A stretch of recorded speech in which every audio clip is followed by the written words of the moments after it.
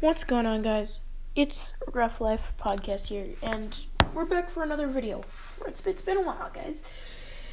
But basically, today we're going to be talking about major penalties and some of the topics. We're going to cover three main topics today, and those three are probably going to be, how do you assess a major penalty, my experiences with major penalties, as well as how to avoid getting yelled at by coaches, fans, and players when you assess one. So the first one we're going to start off with is how do you assess a major penalty? Now, the first thing you want to remember when you're assessing a major penalty is that you want to stay calm. You don't want to be freaking out. You don't want to be all hyper. And I've made this mistake a few times, and it's human nature to get excited when a fight happens or a check from behind. You get overly excited, right? And sometimes that's what happens. But as a referee, you have to control your emotions. You can't let that show. Even on the inside, if you want to be jumping up and down, screaming, yeah, there's a fight, it's awesome, whatever, right? You can't do that out loud, okay? So basically, how I would assess one. So let's say there's number 14 blue. He's going straight down into the corner, and number 15 red comes in from behind him and cross-checks him straight across the back, right in the numbers, head first. He goes head first into the boards, right? The way I would do it is I'd raise my hand to signal a penalty right away. As soon as the red team would touch the puck, I'd obviously blow down the play. I'd buy the 2 second rule. So for checking from behind, I'm BC Hockey in Hockey Canada, right? So for the checking from behind rule is there's a separate penalty for it, right? And so what I'd do is I'd do the 2 second rule. So I'd raise my hand, blow the play down, 1, 2, I'd count 2 seconds. Then I'd point at the player, first 2 seconds, 1, 2. Then I'd make my signal, 1, 2. I'd make the checking from behind signal. And then I'd get my linesman to skate over to grab the player that committed the infraction. And I'd skate over to the timekeeper's box, inform my linesman first that he's getting a major penalty for checking from behind, and then inform the timekeepers of the call. That's what I would do to make it run as smoothly as possible. Now, there's not always going to be it's not always going to be that smooth, right? Sometimes there's going to be hiccups. Sometimes it's going to be like they're going to yell at you, they'll be pissed off, and sometimes the coach will call me over. So most of the time when you assess a major penalty, the coach is going to call you over. He's going to want to talk to you. He's going to want an explanation on what happened, right? So the best way in handling that, from my personal experience, is to actually stay, like I said, stay calm. You always want to be calm as an official, right? You always want to make sure that that you're not getting hyper, because what happens when you get hyper is that the coaches are going to start getting hyper. They're going to be like, yeah, if you get angry and you're yelling towards them, they're going to start yelling back towards you, right? Because they want to try and match you. And we'll talk about in a later episode about we'll talk about how to deal with coaches that are yelling at you and players, right? So most of the time, back to the topic, most of the time when you assess a major penalty, they're going to go and they're going to want to talk to you about it. So you're going to go to the penalty box, the bench. Sorry, I'm really tired, guys. You're going to go to the you're going to go to the bench. You know what I mean. You're going to go to the penalty bench, and you're going to go to the bench, okay? I'm sorry. You're going to go to the bench, and you're going to inform the coach of your decision. And what you want to say to the coach is you want to inform him of your thought process. So everything you thought from the moment you saw the penalty to the moment that's present right now. You're going to want to explain everything to the coach. So in this case, I'd say, Coach, I had a clear vision. I was standing right on the ringette line. I saw the play come in perfectly. I had the perfect angle. Number 14 blue was skating into the boards to retrieve a loose puck. When number 15 red came in and extended his arms to commit a cross-check. He cross-checked the player from behind directly into the boards, resulting in a checking from behind penalty. I immediately raised my arm to call the penalty. I then assessed the penalty, and now I'm talking to you. That is what you want to say to the coach. Very simple. Another thing to mention is that the coaches want to be at eye level with you, or as close to eye level as you can. If you're like me, I'm a pretty short guy, right? Not all coaches are short. But sometimes, and I see this a lot with younger officials, is that the coach will stand up on the bench They'll stand on the bench, they'll lean on the sideboards, right? You want to ask them politely, hey, coach, do me a favor, come down, we can have a conversation face to face. I'm not going to talk to you while you're standing above me, right? And the reason for this is you don't want to be intimidated, right? And it's hard not to get intimidated, especially when you're like 12 years old or if you're just starting out officiating. I'll never forget my first experience when I called a major penalty was in my second year of reffing. I was about 13 or 14 years old. I think I was 13. And basically what happened was it was actually a checking from behind penalty, and it was kind of like the example. The guy went down to retrieve the loose puck, and he got checked from behind. The guy had his shoulder down and ran him from behind into the boards. So I raised my hand to assess the penalty, like I just said, and I did all that stuff, right? And then obviously, every time you're handing out a major penalty, the coaches are going to want some reasoning behind that, right? And so I gave them my reasoning, and I said, this is the reason why.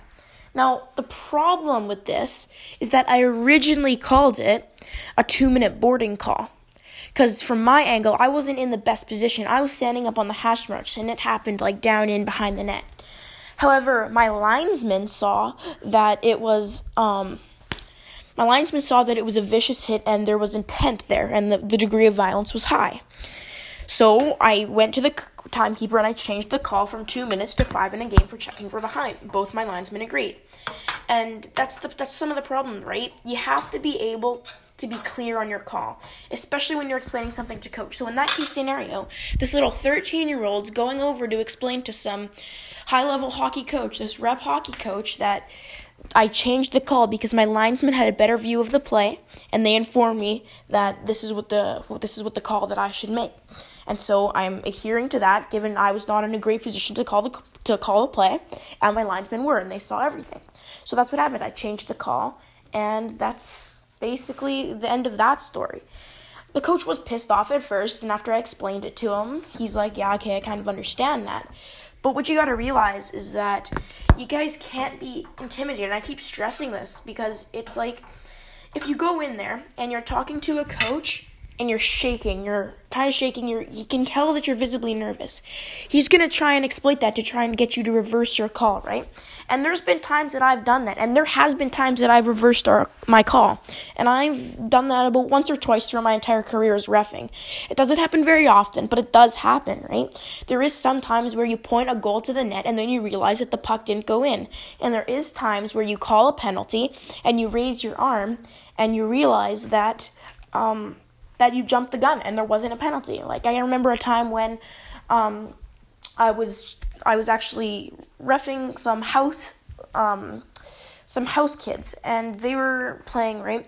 And I see this kid line up for this big open ice hit, and he's skating, and right before he makes contact with the player, I raise my hand. But in that split second that I raise my hand, the player swerves out of the way and doesn't hit the player. Well, what do I do now? Here he kind of grazes the player, right? The kid doesn't even fall down. What do I do now? Well, I have my hand raised. I can't take down my hand. What I can do is I can assess the penalty as I normally would, as if it were a real call, as if it were, a real penalty that I was calling. And then I can go and say to my linesman, hey, do you have body checking on that? And if both of them say no, or one of them says no, then we can go and we can reassess, right? So we went there and I reassessed with my linesman, and they both agreed with me that it shouldn't have been a penalty. And so I skated over to the coach and informed him that I jumped the gun, the face-off will be outside the zone, and I'm sorry for that. I'm sorry that I stopped the play. Now, the coach had no problem with that, given that this is when I was a younger official, too. Same age, probably like 12, 13. And he had no problem with that. So, like any official, I said, thank you for understanding, coach, and I went to drop the puck. That's just an example of going back on your call. If you go up to the coach and say, coach, I'm sorry, I screwed up. I made a mistake. I'm trying to get the right call. I'm sorry. And that's basically what happened in that scenario. Now, if you go over to the coach and you say sorry to him, that's kind of like a slippery slope, right? If sometimes you have to kind of gauge the situation. In that situation, the coach was very calm all game. He's very nice to me. And so I said, hey, I'll go over there and I'll tell him that I screwed up. You don't want to do that if you have a coach that's been yelling at you for the first 2 periods. If he's been yelling at you and he's getting angry at you, you don't want to go over and apologize. What I'd do in that case scenario is I'd put the player in the box. And if he questions you, I'd go over and I'd say, Coach, I know I jumped the gun, but I raised my hand and I have to stick with the call. And then if he said something back to that, depending on what he'd say, you either respond or you'd give him a bench minor or whatever he said. You'd assess the situation and do it. Or not do it, but you know what I mean. Assess the situation and go from there. Another example that I had was when I was actually this year. There was a play in this Adam A1. I was reffing this Adam A1 tournament, and just for some extra money. And this kid came up to me, and he said, can you watch 14, whatever the color was? I'm just using 14 and 15 as numbers. I said, all right, whatever. I'll watch him. I'll make sure to do it. So the next play, he's out there. And this number 14 kid comes in from behind, and he's chasing the guy around the net. And he's chasing a player around the net. He trips the player. And it wasn't really a trip. It was more like he got his skate near the thing. But I didn't think it was a trip, so I didn't call it. Well, this player goes up and headlocks the kid. Now, he doesn't punch him or anything. He kind of just, he just kind of just sits there with his arm around his head. So I'm like, okay, well, there's a penalty. I raise my arm to signal a penalty. And I was going to signal a roughing penalty. And this kid pushes the other kid off of him, gets up, and takes a full punch at the other kid. And I was like, oh, okay, well, there's another penalty. So I didn't give a major penalty, but I gave 4 minutes for head contact, and I gave a 2-minute penalty to the other player, the player that supposedly tripped him, for unnecessary roughness or roughing. And the coaches, they agreed with my call. They both said that, hey, yeah, this was the right call to make. And they were understanding, right? And I've known these coaches. I've reffed them a few times. And so they were nice and they understood. So I was like, okay.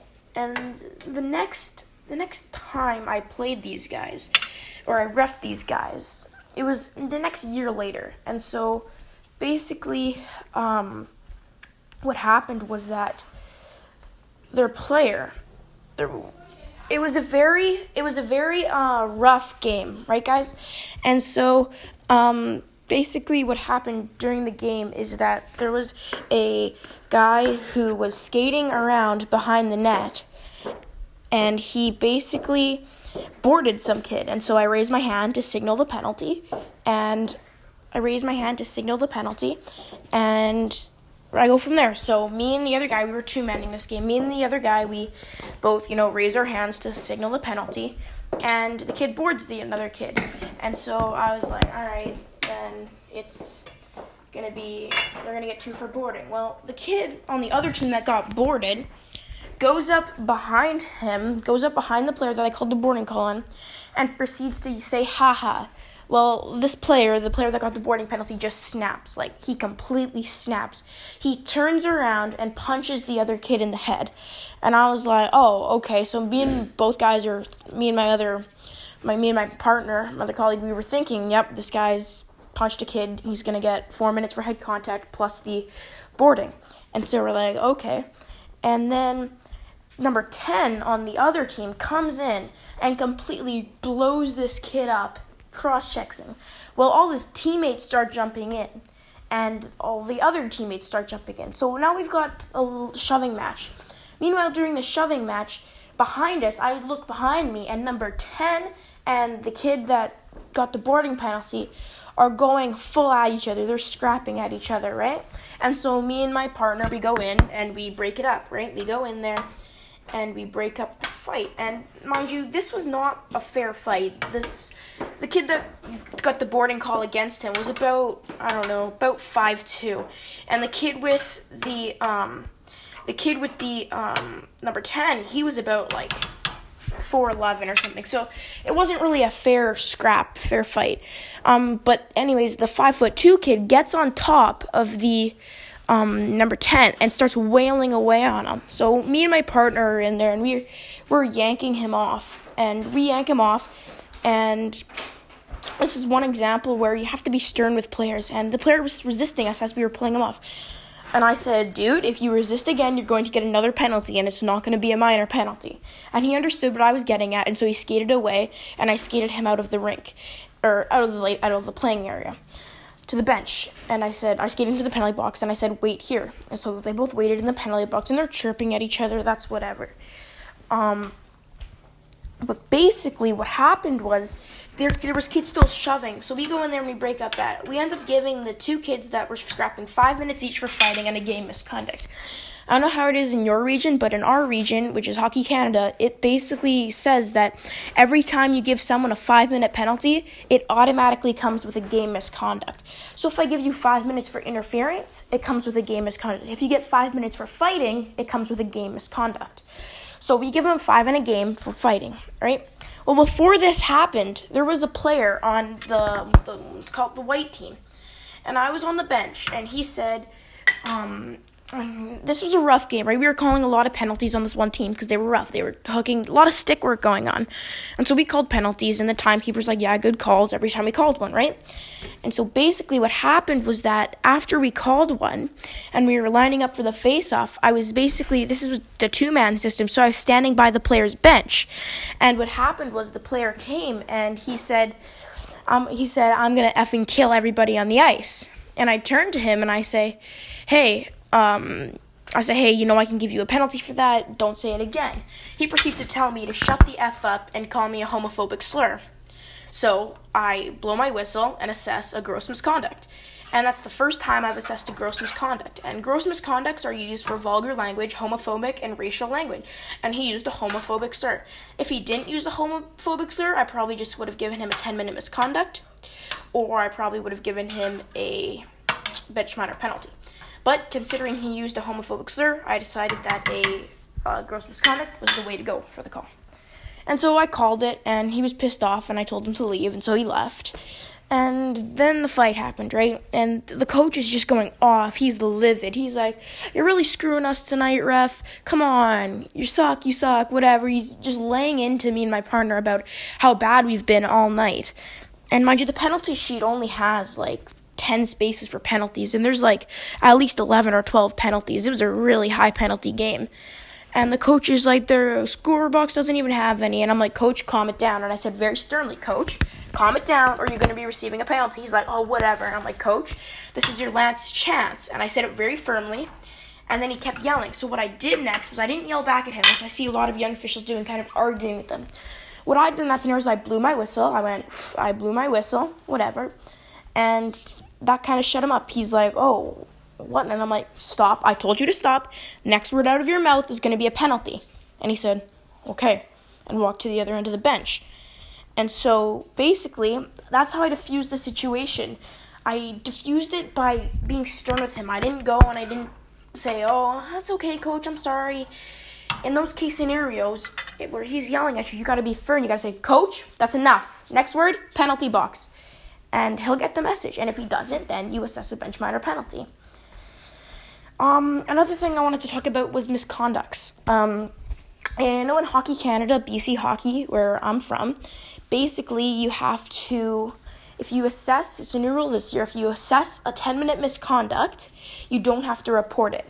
And it is a major penalty, but it's not a 5-minute major penalty, so it doesn't come with a game misconduct. So basically, when you assess a 10, the player just sits in the penalty box for 10 minutes. It doesn't go up on the board. They just have to sit there for 10 minutes or go to their dressing room. Now, the old rule used to be that if you gave out a 10-minute misconduct in the last 10 minutes of a game, you would have to write it up and the player would be suspended. Not anymore. The only time in hockey in BC, or Hockey Canada, I'm pretty sure, that you have to write up a misconduct is if you give 2 misconducts to the same player in one game. So in the first period, if number 10's chirping me and yelling, and I give him a 10-minute misconduct, that's 1.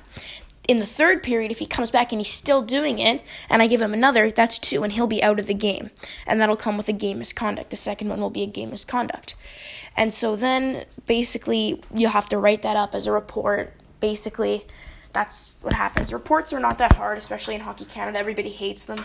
Honestly, I don't have a problem with them. I don't like doing them, but I don't have a problem with them. So, honestly, just get down to it. And the best way to get in there is just dive yourself in. I did practice reports. So basically, on our website or our report formatting system, the way we report stuff is on a website. So you can go in and create a fake thing where you can just practice writing reports. And so I'd make up calls in my head and stuff. This is when I was first year official, and I just wanted to I was really excited, right? So I'd do this. And I'd get it, and that helped me for the first time when I had to call a major penalty, when I had to write a report, was the first time that I was prepared to do that, and I knew what to do. And I had friends who were reffing at the time and they'd call a major penalty, and they'd call me and say, I have no idea how to do a report. And I would be like, okay, well, you do this, you do that, blah, blah, blah. And I'd walk them through it, right? And this just goes to show you the importance of clinics. I don't know, in the U.S., I'm from Canada, and I know in BC Hockey in Canada, in order to be official, you have to go to a certification clinic, which I'm sure you have to do in a lot of places. But every year, you have to recertify. And one of the things they talk about, it's one of the most boring things, but it's probably one of the most important, is how to write reports. If you do get yourself into a situation where you have to write a report for a major penalty, pay attention in that thing. And I'm urging you, pay attention in that segment of the course, because it teaches you, it prepares you. So if that situation does arise, you're prepared for that situation, and you can handle it to the best of your ability. And basically what's going to happen is if you start getting known as a reputation for having good reports and they know you have good decisions, when you request an evaluator, they'll come in and they'll evaluate you, right? At least with my association, that's what they do. So they come in and they evaluate you, and they give feedback to the referee-in-chief, and they'll say, okay, you're upgraded or not. Well, if the referee-in-chief knows, hey, this guy writes very thorough, very detailed reports, I know he's good judgment, and the evaluators say all his skating, all his stuff is like that is good, his puck drop is good, I'm going to bump this guy up because he seems like he knows what to do in crisis or in a situation, right? And that's what you got to do. You can't second guess yourself, guys. Which brings me to the third point and the final point of the podcast is how to avoid getting yelled at. There's many ways to get yelled at during hockey games by coaches, by fans, and I've been yelled at even by players. To avoid getting yelled at, you want to be firm and concisive with your calls, and you want to stick with them, right? And there's going to be some case scenarios like I talked about earlier where you have to, go back on your call or whatever, but you mainly want to stick with your calls, even if it's questionable, but you think, it was questionable, but I do think a hit was there, so I'm going to stick with my call. You have to be firm with your call. And if a player is arguing with you, explain your reasoning.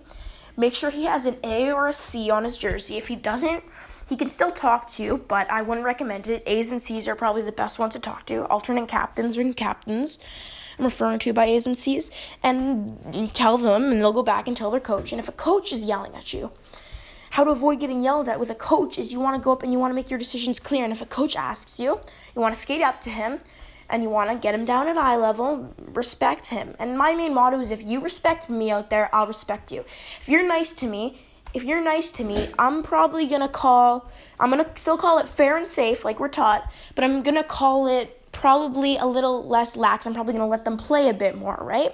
Which is mainly my motto. Other officials are different, but my motto is let them play, let them have fun, right? Hockey's a physical sport. It's going to get rough, especially in rep. But the difference is, if I'm reffing a rep game and a house game, a rep penalty that I'll call that I won't call, or a house penalty that occurs in rep hockey, I probably won't call. Because I know rep hockey is advanced level, there's more riding on the games, it's higher level of hockey, there's going to be more physical contact, and that's just the fact. That's basically what rep hockey is. It's faster speed, faster pace, and more physical. That's why people play rep. And so you have to take that into consideration, right? And so I've had a few situations where I've been explained by the managers and stuff after the game that their coach was a call-up from a house team, or not a call-up, but their kid played house last year, and this is their first year playing rep.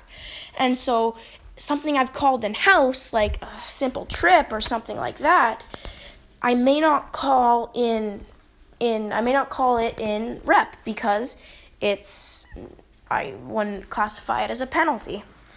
And the reason for that is, like I said, it's a higher level of hockey. And so basically, it takes me back to the point of how to avoid getting yelled at. You want to explain that to the coach.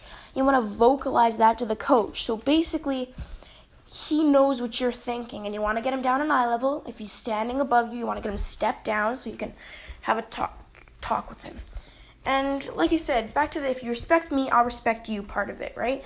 If a coach is sitting there yelling at me, screaming at me, he's not respecting me. So therefore, I'm not going to respect him. I'm still going to have a level of professionalism. I'm still going to be professional on the outside, but on the inside, I'm thinking, okay, this guy is yelling at me. I'm probably going to be leaning towards a more severe penalty if one does occur. Well, if the guy's super nice and nonchalant to me, I'm probably going to be like, yeah, if he says something, he's probably just up in the heat of the moment. He's been nice to me all game. He's respected me, so I'm going to respect him by not giving him a penalty here. But I'm still going to tell him, I'm still going to be professional and tell him that this is not okay and you cannot say this again. And I'd give him kind of a warning thing. But if a coach just doesn't respect me, then I won't give him enough respect to give him a warning. I'll just give him a bench minor penalty, especially if it's offense like he's swearing at me. And we'll go in another episode, we'll go into how to deal with coaches and fans and parents and players yelling at you. That might be the next episode.